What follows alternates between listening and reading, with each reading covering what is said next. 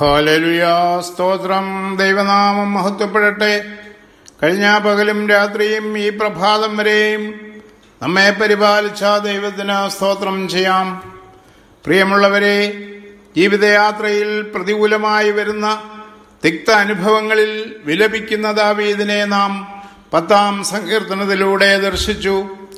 വിപരീത അനുഭവങ്ങൾക്ക് കാരണമായി തീരുന്ന ശത്രുക്കളെ നശിപ്പിക്കാതെ മറഞ്ഞിരിക്കുന്ന ദൈവമാണോ നമുക്കുള്ളത് എന്ന് സംശയം ജനിപ്പിക്കുന്ന വിലാപകാവ്യമായി ഈ സങ്കീർത്തനം തോന്നിപ്പോകുന്നു.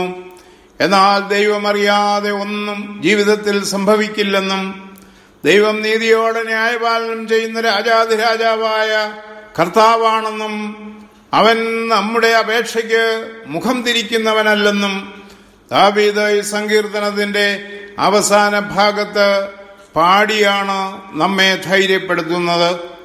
അങ്ങനെ സാധുക്കളുടെയും അനാഥരുടെയും പാർശ്വവൽക്കരിക്കപ്പെട്ടവരുടെയും ആശാകേന്ദ്രമായ കർത്താവിലുള്ള വിശ്വാസം ഏറ്റുപറയുന്ന സങ്കീർത്തനമാണ് 11-ാം സങ്കീർത്തനം. ഇത് ദാവീദിന്റെ ജീവിത അനുഭവമാണ്. ഒരു പീഡിതന്റെ ശോധനയിൽ അവൻ കഴിക്കുന്ന വിലാപമെന്നിതിനെ പറയാം. ശൗൽ രാജാവിന്റെ കൊട്ടാരത്തിൽ പീഡനങ്ങൾ ഏറ്റുകൊണ്ട് ജീവിതം നയിച്ചപ്പോൾ എഴുതിയതാകാം ഈ സങ്കീർത്തനമെന്ന് അഭിപ്രായപ്പെടുന്നവരുണ്ട്. എന്നാൽ താൻ പീഡനത്താൽ മർദ്ദിതനായി കഴിയുമ്പോൾ താൻ കണ്ണുകൾ ഉയർത്തിയത് സഹായം വരുന്ന പർവ്വതമായ കർത്തനിലേക്കാണ്. ദൈവത്തിലുള്ള വിശ്വാസമാണ് ഏറ്റവും സുരക്ഷിതമായ സങ്കേതം എന്നാണ് ദാവീദ് തെളിയിക്കുന്നത്.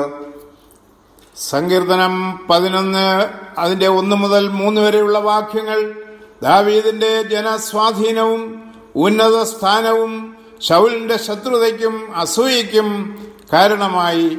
എന്നാൽ തന്റെ ഉത്തരവാദിത്വങ്ങളിൽ നിന്ന് ഒളിച്ചോടി ഒരു ഭീരുവാകുവാൻ ദാവീദ് ആഗ്രഹിച്ചില്ല. കാരണം അവന്റെ അടിയുറച്ച ദൈവവിശ്വാസമായിരുന്നു. ഒരു പക്ഷിയെപ്പോലെ ഈ ദുരവസ്ഥയിൽ നിന്ന് പറന്ന് അകന്നു പോകുവാനാണ് തന്റെ സ്നേഹിതർ ദാവീദിനെ ഉപദേശിക്കുന്നത്. ദാവീദ് സുഹൃത്തുക്കളുടെ വിശ്വാസമില്ലായ്മയും ഭീരുത്വവും അംഗീകരിക്കാൻ തയ്യാറായില്ല. അവരുടെ ഉപദേശം ദൈവികമല്ല എന്നാണ് ദാവീദ് കരുതുന്നത്. വിശുദ്ധ മത്തായിയുടെ സുവിശേഷം 16-ാം അധ്യായം 22-ഉം 23-ഉം വാക്യങ്ങൾ ഇതുമായി ചേർത്ത് വായിക്കണം. കർത്താവിന്റെ കഷ്ടാനുഭവങ്ങളിൽ നിന്ന് പിന്തിരിപ്പിക്കാൻ ശ്രമിക്കുന്ന പത്രോസിനോട് കർത്താവ് പറയുന്നത്, സാത്താനെ, എന്നെ വിട്ടുപോ, നീ എനിക്ക് ഇടർച്ചയാകുന്നു, നീ ദൈവത്തിൻ്റെതല്ല മനുഷ്യരുടേതത്രേ കരുതുന്നത് എന്ന് പറഞ്ഞു. ഇതുപോലെ യഹോവയിൽ ശരണം വെച്ചിരിക്കുന്ന തന്നോട് ഇങ്ങനെ പറയുന്നത് എന്തുകൊണ്ടാണ് എന്ന് ദാവീദ് ചോദിക്കുന്നു. 11:2 അവരുടെ ഉപദേശം ദൈവവിശ്വാസ ധ്വംസനമായിട്ടാണ് ദാവീദ് ദർശിക്കുന്നത്. മറ്റുള്ളവർക്ക് ഉപദേശം കൊടുക്കുമ്പോൾ വളരെ ശ്രദ്ധയുണ്ടാവണം. തീമത്തിയോസിന് എഴുതിയ 1-ാം ലേഖനം 5-ാം അധ്യായം അതിലെ 13 വാക്യം വായിക്കണം. മറ്റുള്ളവരുടെ കാര്യത്തിൽ ഇടപെടുന്നവരായി സംസാരിക്കരുത് എന്ന് വിശുദ്ധ പൗലോസ് തീമത്തിയോസിനെ ഉപദേശിക്കുകയാണ്.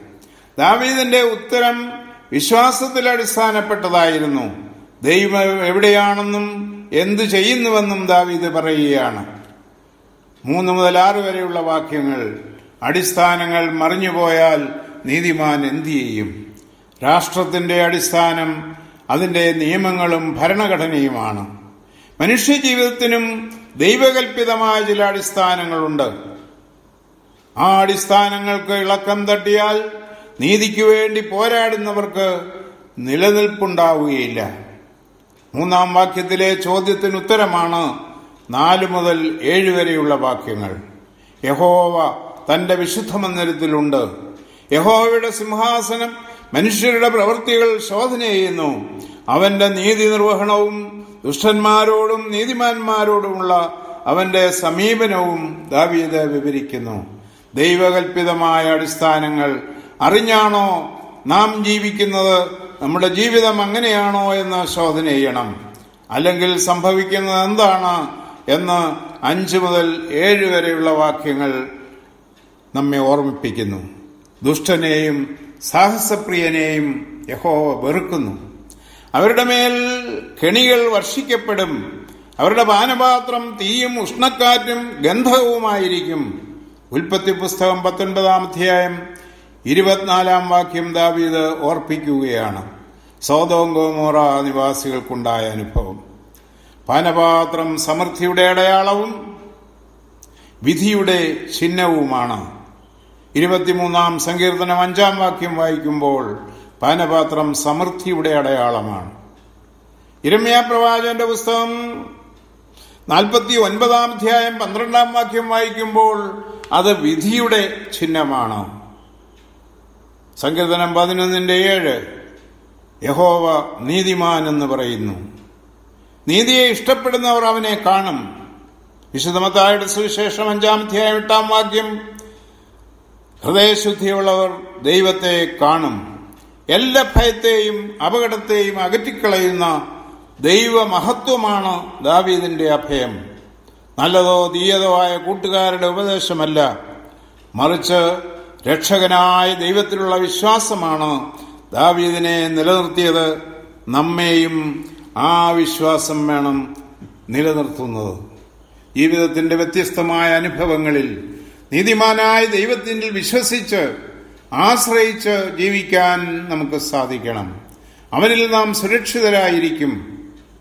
രോഗികളെയും ആവശ്യങ്ങളിലിരിക്കുന്നവരെയും ഓർത്ത് പ്രാർത്ഥിക്കാം. ദൈവം നമ്മെ ഓരോരുത്തരെയും അനുഗ്രഹിക്കട്ടെ. ആമേൻ.